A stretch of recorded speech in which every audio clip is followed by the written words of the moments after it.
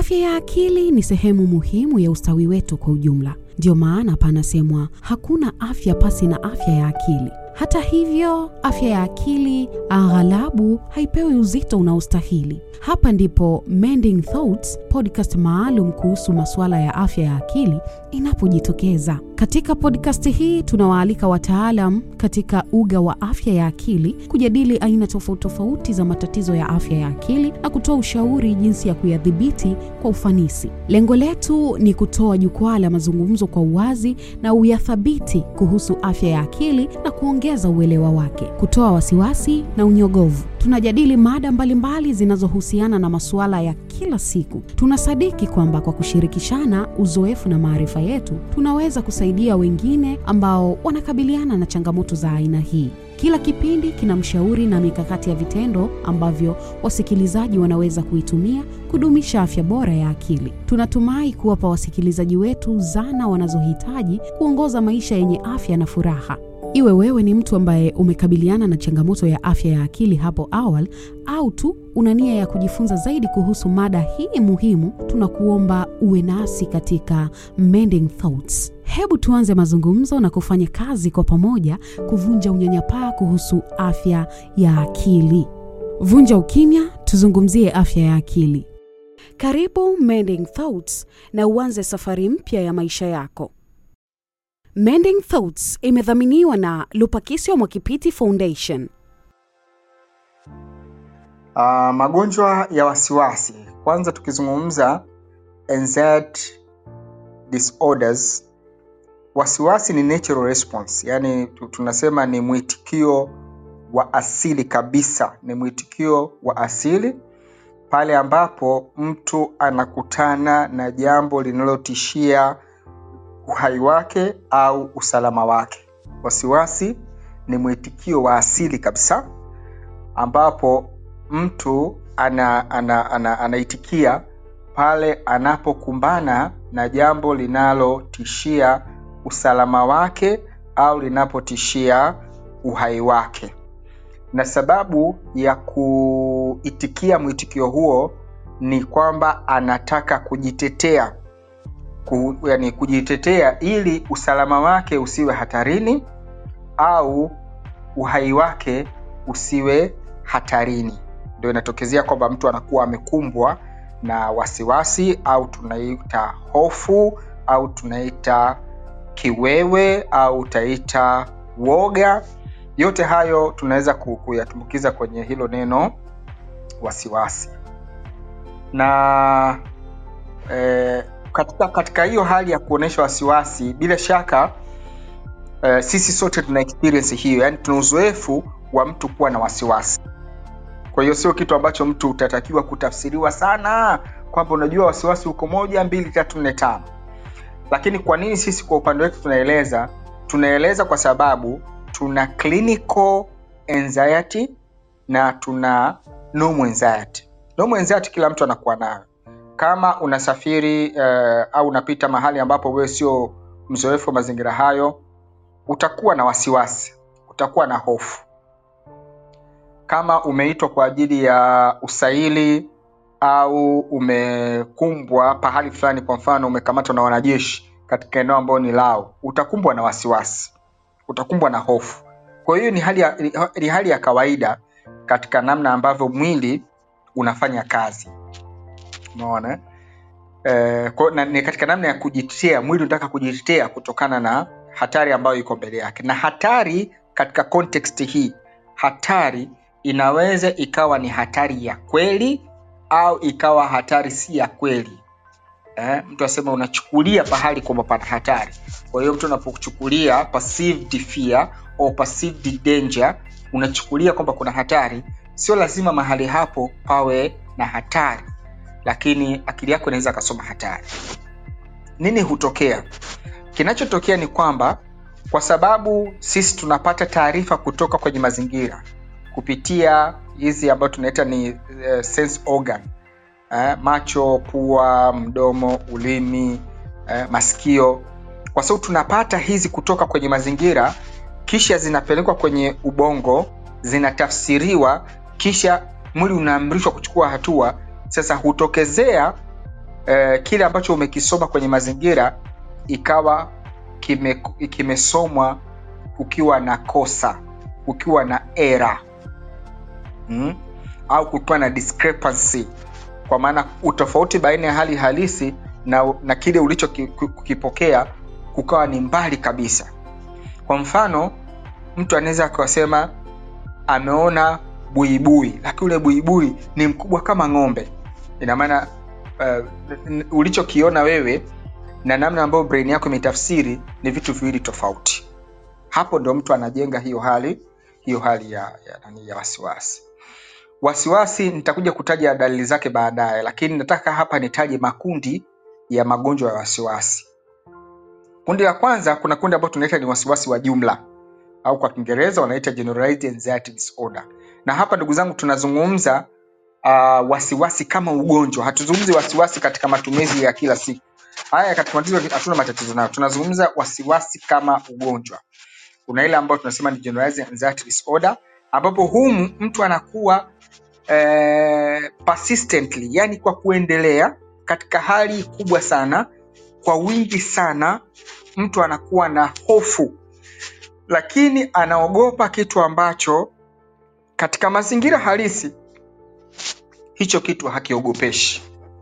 Kwa anakuwa ametawaliwa muda mwingi na mazingira ya hofu kupita kiasi katika vitu ambavyo hali ya kawaida haitii hofu. Yani manake mtu anaweza akawa tu atatembea barabarani ikawa anakuwa tu na hofu, sio kwamba anaogopa kugongwa na gari, yani anakuwa tu na hofu ya kwamba yeye yuko nje, yuko katika mazingira hayo hapo alipo, anaona kwamba kuna kitu ambacho kinaweza kikatokea.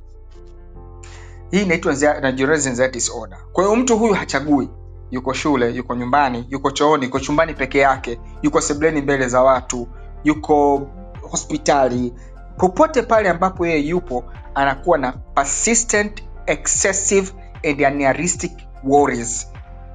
Kwa maana inakuwa ni unrealistic, kwa maana kile ambacho mtu atakiwa akihofie, yani kile kitu ambacho mtu anakuwa anakihofia katika hali ya kawaida hakihofishi, lakini utakuta kwamba mtu anakuwa na wasiwasi wa namna hiyo. Kwa kundi la kwanza tunaita generalized anxiety disorder au hofu ya jumla, mahali popote mtu anamkuta. Kundi la pili ni panic disorders. Panic disorders zinazungumzwa kwamba ni hali ambayo inamtokea mtu kwa ghafla bila kutegemea, na anaona kama inajitokeza kwa nguvu sana kiasi ambacho anahisi labda uhai wake unataka kuondoka. Watu ambao wanapata panic disorder. Panic disorder ziko za namna mbili. Kuna panic anxiety na kuna panic attacks.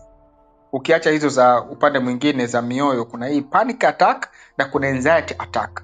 Kwa maana mtu anahisi amekumbwa na wasiwasi wa ghafla sana, wa kiwango cha juu sana, na unatawala mawazo yake kwa muda mrefu, yani kwa muda mrefu, lakini kwa kiasi kikubwa sana, mpaka anajihisi kama vile kabisa hapa siwezi kufanya kitu chochote, pengine kuna kitu kibaya kinatokea, nitakufa. Anakosa pumzi, anataka kupiga makelele, anahisi kwamba anataka kuzimia. Pale tunasema kwamba amepata panic attack. Kwa Kiswahili nadhani tunaita either ni kuhamaki au ni tangalia neno jingine. Mara nyingi maneno ya Kiswahili wakati mwingine yanakuwa yananitoka, lakini ni aina fulani ya kuhamaki au kugutushwa au kushtuka katika hali kubwa sana. Kundi la tatu tunaita ni social anxiety disorders, kwamba mtu ana hofu ya kuwa kwenye kundi la watu. Mtu anakuwa na hofu ya kuwa kwenye kundi la watu, yani maana yake akiwa kwenye kundi la watu yeye anakuwa anapata wasiwasi sana. Anahisi either wale watu watakuwa wanamchukulia kwa namna fulani, kwa anakuwa yuko very uncomfortable. Na hili inaweza ikawa kundi la watu kwa maana either anakuwa yuko darasani, au anakuwa yuko na watumishi wenzake, au ameingia kwenye daladala, au ameingia kwenye chombo chochote cha usafiri, wanaita social phobia. Na humu ndio kunakuwa kategori hizo nyingi za phobia. Kwa mtu wa social phobia kuna agoraphobia, kuna phobia kwa wadudu kama vile mende, mtu anaogopa mende au anaogopa panya. kupita kiasi na mfano wa hivyo. Sasa huyu yeye anaogopa tu kuwa katika kundi la watu na akajikuta kwamba anakosa amani kwa sababu tu yupo katika kundi la watu, na anahisi kwamba labda hawa watu wanavyonitizama wananidhania hivi au wananiona hivi, kwa anakuwa yuko very uncomfortable. Hii inaitwa social phobia. Mending Thoughts imedhaminiwa na Lupakisyo Mwakipiti Foundation. Kundi jingine inaitwa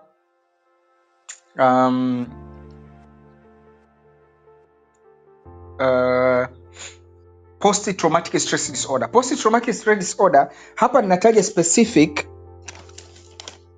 ingawa kwa mwongozo wa kitabu cha magonjwa ya akili cha sasa hivi post traumatic stress disorder imewekwa peke yake, lakini zamani ilikuwa treated kama ni sehemu ya anxiety disorder, lakini kwa sababu ndani yake kuna hofu, kuna ukiwewe, ndio maana mimi naizungumza kabisa hapa.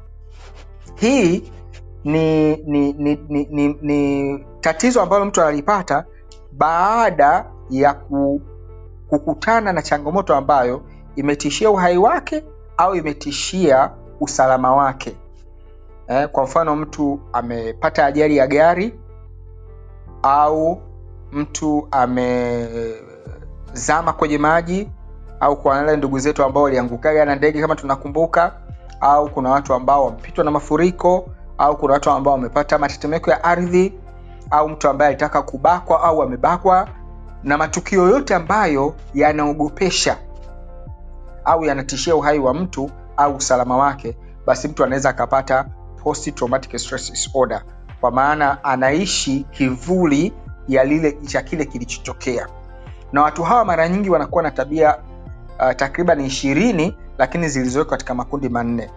Watakuwa na tabia ya kuepuka mazingira ya namna fulani ambayo yanafanana na mazingira kama yale, lakini kuna ingine ambayo wana re-experience, kwa maana mtu anahisi kama bado anapata lile tukio ambalo lilikuwa limemtokea. Kwa kama mtu amebakwa au ampigwa amefanya nini, anahisi kama lile tukio bado linaendelea kutokea katika maisha yake.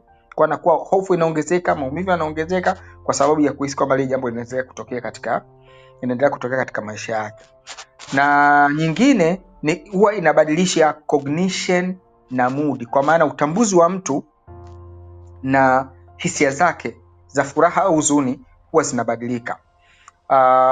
Watu wenye PTSD, kwa wale ambao wamehudhuria kipindi cha asubuhi, watu ambao wanapata post traumatic stress disorder mara nyingi huwa wanakuwa na dissociative symptoms. Kudissociate kwa Kiswahili chepesi unaweza ukasema kupigwa na butwaa au kuvuka. Mwalimu wangu kwa Kiswahili mmoja alikuwa anasema unavuka. Yaani mtu anaweza akawa amekaa alafu mpaka unamuita anko. Maanake huyu mtu alikuwa amevuka. Pale kwa Kiswahili, kwa Kiingereza tunasema amedissociate. Kudissociate either kuko kwa namna mbili.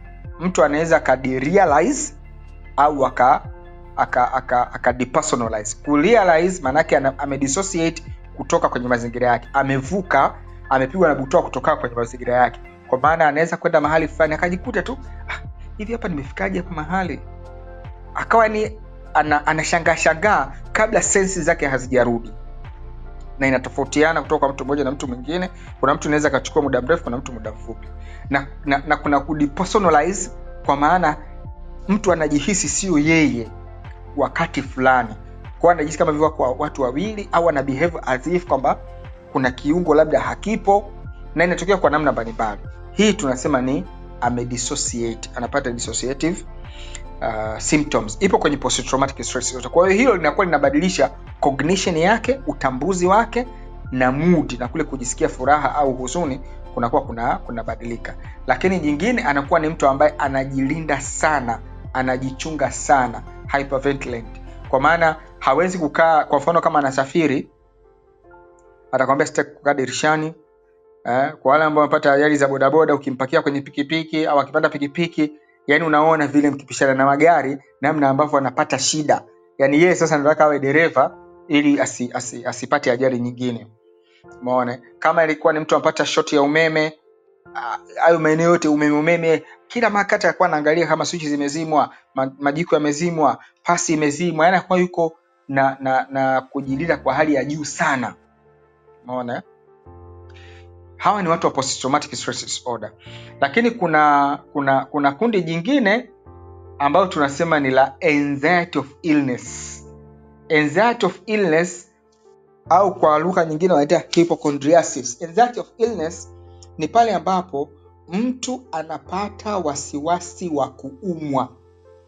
Kwa hiyo ugonjwa wake yeye ni ugonjwa wa wasiwasi. Aina gani ya wasiwasi? Wasiwasi wa kuumwa. Kwa hiyo mtu huyu anakuwa hana physical illness, kwa maana haumwi yale magonjwa ya kimwili, lakini amekumbwa na mawazo ya muda mrefu ya kudumu yenye nguvu sana kwamba anaumwa. Na wakati mwingi anaumwa nini? Atakwambia labda nina HIV, au nina kansa, au nina kisukari, au nina tatizo la figo, lakini hakuna evidence yoyote hayo yote ambayo mtu anayataja. Kwa hiyo anaweza kwenda kwa daktari akafanya vipimo vyote, MRI, akafanya CT scan, akafanya sonography, yani kila kipimo yeye atakwenda atafahamu. Ukimpa majibu kwamba it's negative, haamini, anataka kwenda hospitali. Kwa hiyo watu wa namna hii watakuwa na move from one hospital to another hospital to another hospital. Nakumbuka mimi niliwahi kukutana na mgonjwa wangu mmoja na client wangu mmoja na hili tatizo, yani kwa muda mrefu mpaka wakati huo ninakutana naye amekwisha tumia zaidi ya milioni 18 kujitibia huo ugonjwa. Kwa sababu ameshakwenda India karibu mara 4 mara 5. Na wakifika anaambia tu anatuoni ugonjwa wowote, kwa anakuwa anahangaika tu hivyo. Nilipokutana naye nadhani mpaka sasa hivi hata 500,000 haijafika kwenye kujitibia, na anaendelea vizuri kabisa kabisa. Yaani sasa hivi naweza kusema nina karibu hata miezi 6-7 sijaonana naye. Kwa hiyo ukimhamisha kwenye dhana hiyo mpaka akaona kumbe kuna aina hiyo wasiwasi, basi ni rahisi yeye kujua kwamba ana tatizo na ataweza kulifanyia kazi. Hiyo inaitwa anxiety of illness. Na pia watu hawa anaweza kwenda hospitali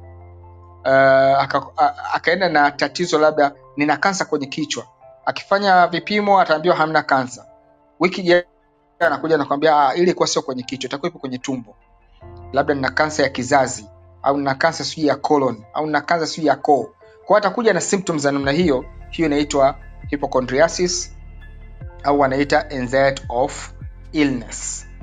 Na kwa kweli tatizo hili watu wengi wanalo, basi tu kwamba watu hawajijui, lakini watu hili wanalo. Na watu wa namna hii wanapenda sana kuingia kwenye mitandao ya kijamii na kuingia kwenye Google, kwa sababu anakwenda kusearch hizo symptoms.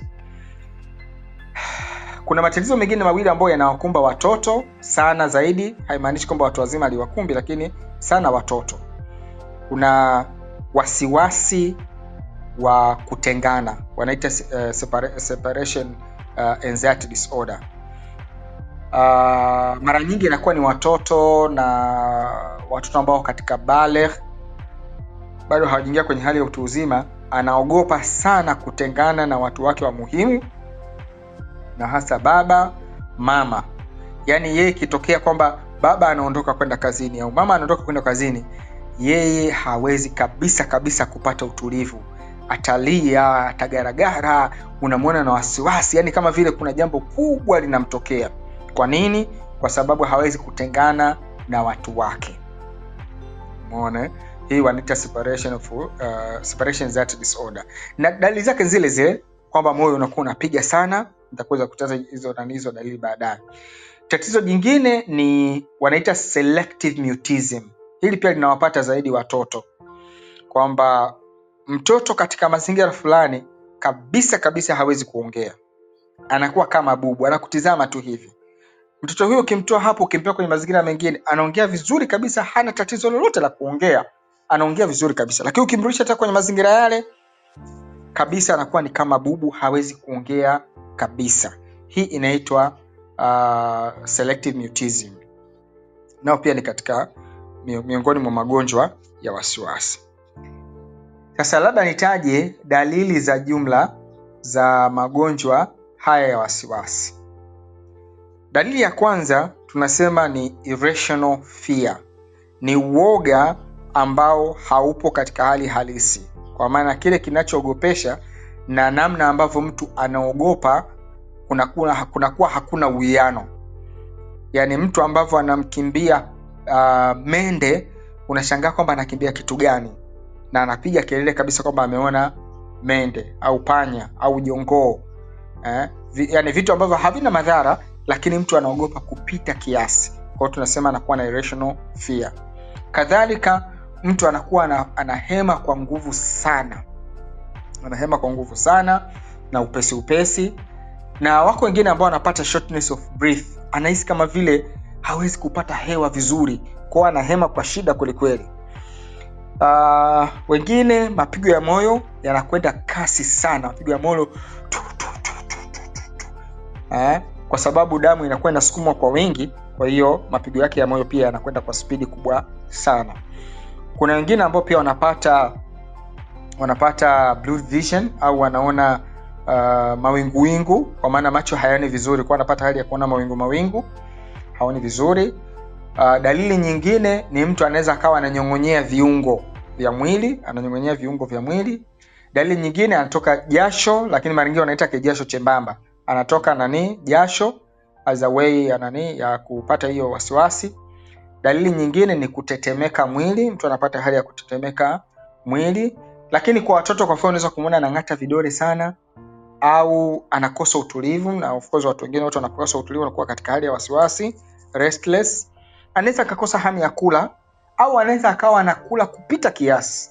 Hizo zote mbili zinawezekana. Anaweza akakosa usingizi, na most of the time wanakuwa na disturbed sleep, anakosa usingizi au anakuwa na usingizi wa mangamung'amu kwa sababu ya ndoto, au anapata nightmares kwa sababu ya hiyo hali ya wasiwasi.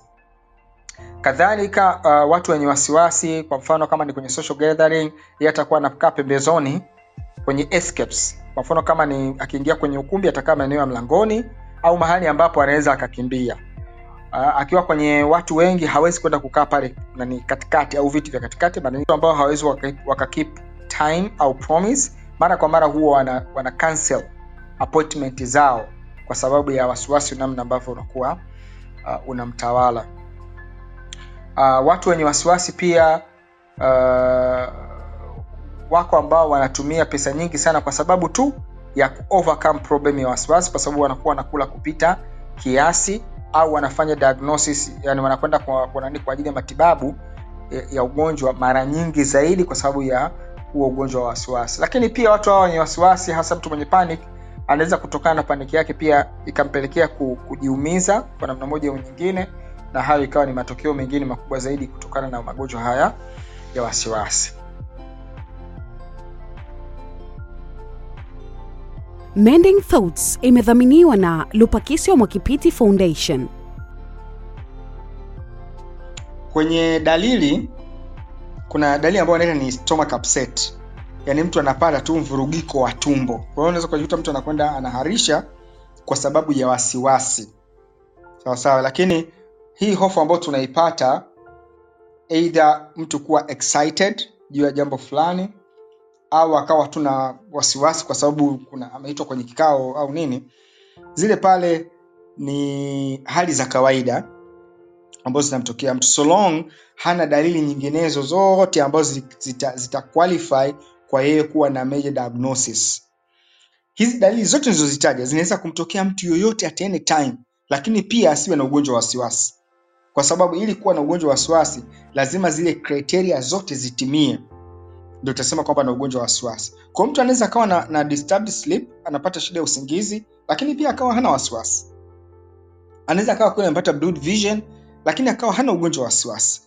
Tunazungumza magonjwa ya wasiwasi specifically pale ambapo kwa sababu ya dalili 1, 2, 3, 4, 5, 6, 7 kwamba zote zimepatikana kwa wakati mmoja, lakini next to that ikawa inaingilia utendaji kazi wake, kwamba sasa anashindwa kwenda shuleni kwa sababu ya kuogopa wenzake kule shuleni. Sasa anashindwa kwenda kazini kwa sababu ya kuhofia kazini kutakuwa hivi. Sasa anashindwa kufanya kitu fulani kwa sababu hali yake ya ugonjwa imemfanya ipo hivi. Kwa kuwa imeingilia utendaji kazi wake, hapo ndio tunasema huyu mtu ana ugonjwa wa wasiwasi. Lakini kama haijaingilia utendaji kazi wake, hiyo ni hali ya wasiwasi ambayo mtu mwingine yote anaweza kuwa. Kuna tofauti gani baina ya wasiwasi na uoga?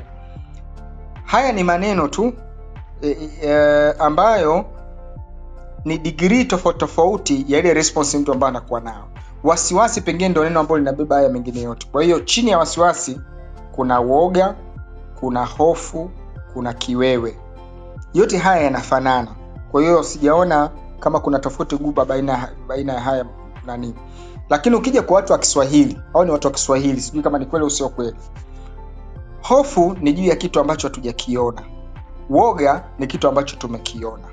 Kwa hiyo mtu ukimwambia nyuma ya nyumba yako kuna simba au kuna bonge la joka, atapata hofu. Lakini akimuona nyoka yule pale ataogopa. Kwa hiyo anakiogopa kitu ambacho anakiona, ana hofu kitu ambacho hakioni. Kwa Kiswahili iko hivyo. Lakini wasiwasi ni ile experience ambayo mtu anaipata baada ya kuogopa au kuhofia. Ukiwewe ni hali ya wasiwasi uliopita kiasi ambayo inakuwa kama vile inamvaa mtu. Ndio mtu anaingia kwenye hali ya kuweweseka. Kwa hiyo mtu anaweweseka kwa sababu ya ule wasiwasi ambao ameupata. Kuna changamoto ya kwanza ni kutoa tu wasiwasi kwamba hakuna major disorder kwenye hilo. Yaani manake hakuna ugonjwa unaotambulika rasmi kwenye hilo. Kwa hiyo inaweza kuwa ni condition ambayo imechanganyika between the two. Kuna tatizo wanalitaga sleepwalk disorder au sleepwalking, kwa maana mtu anaweza kuamka kutoka usingizini, akatembea, akaenda kufanya kitu fulani, akarudi. Yaani namna mnyinyi wengine mnavyomuona, mnamwona kwa sababu yuko awake, anatembea, na wako wengine ambao wanatoka mpaka nje, anaweza kufagia, anaweza kwenda dukani, lakini bado yuko usingizini. Kuna watu ambao wana changamoto za namna hiyo. Alafu kwa upande mwingine kuna ugonjwa kama hivyo wa wasiwasi. Na ilivyo ni kwamba hasa nadhani kwenye mazingira kwa watu wengi ambao wameshaoa au wameolewa. Yaani mwenza wako kama hayupo, mara nyingi usiku wa kwanza inakuwa mtu hawezi kulala vizuri. Ukienda kulala ugenini, kwa mfano umesafiri ukaenda kwenye mkoa mwingine kwa mtu mwingine, usingizi wako unaweza ukasumbua kwa namna moja au nyingine. Kwa maana unaweza kukosa usingizi au ukalala usingizi wa usumbufu. Possibility ni kwamba dada Viki, usalama wa familia umewekwa kwa boss. Yaani watu wanakuwa so much relaxed kupita kiasi kwa sababu huyu bwana yupo. Sasa akiwa hayupo, watu wanabakiwa wanakuwa more alert kwamba hayupo. Specifically kwako wewe, kwa sababu ndio mtu wako wa karibu. Kwa watoto wanakutegemea wewe, kama baba hayupo, mama hayupo, kwa ajili ya usalama wetu. Kwa haiwezi kuwapa wasiwasi. Possibility ni kwamba hata wewe ukiondoka, inawezekana watoto wakawa na experience kama hiyo kwa sababu tu ile hofu kwamba yule caregiver hayupo. Sasa kwa sababu inawezekana yeye ndio unamtizama zaidi kwa ajili ya ulinzi na protection na safety na vitu vya namna hiyo, ndio maana akitoka tu wewe unahisi kwamba leo nitakosa usingizi. Kwa mfano, kwa hali uliyoipata wewe, kuna kitu wanakiita fixation. Fixation ni condition ambayo mtu inampata baada either experience, kwa hiyo akaconclude kwamba okay, here we go. Yaani kwa mfano, sasa hivi unachojua kwamba mume wako akisafiri tu hali yako itakuwa hivyo. Kwa that is fixation. Sasa wakati mwingine inawezekana hilo tatizo lisitokee, lakini kwa sababu ya fixation linakuwa linatokea mara kwa mara. Ili tuseme kwamba hili ni tatizo ambalo linahitaji attention, ni pale ambapo linaingia utendaji kazi wako. Ni pale ambapo ukisafiri labda umekwenda kwa mtu mwingine, hiyo hali inakuwa inajitokeza na is out of your control. Kwa hapo tunasema kuna changamoto.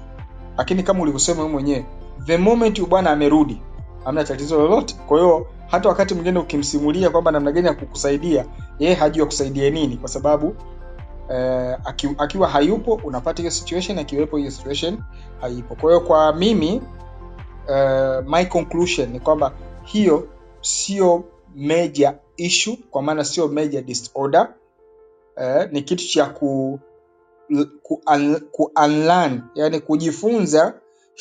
kujifunza kukiondoa hicho ambacho umejifunza, kwa maana kuondoa hiyo fixation, kwa sababu hapo inaonekana zaidi ni fixation zaidi kuliko hizo disorders nyingine.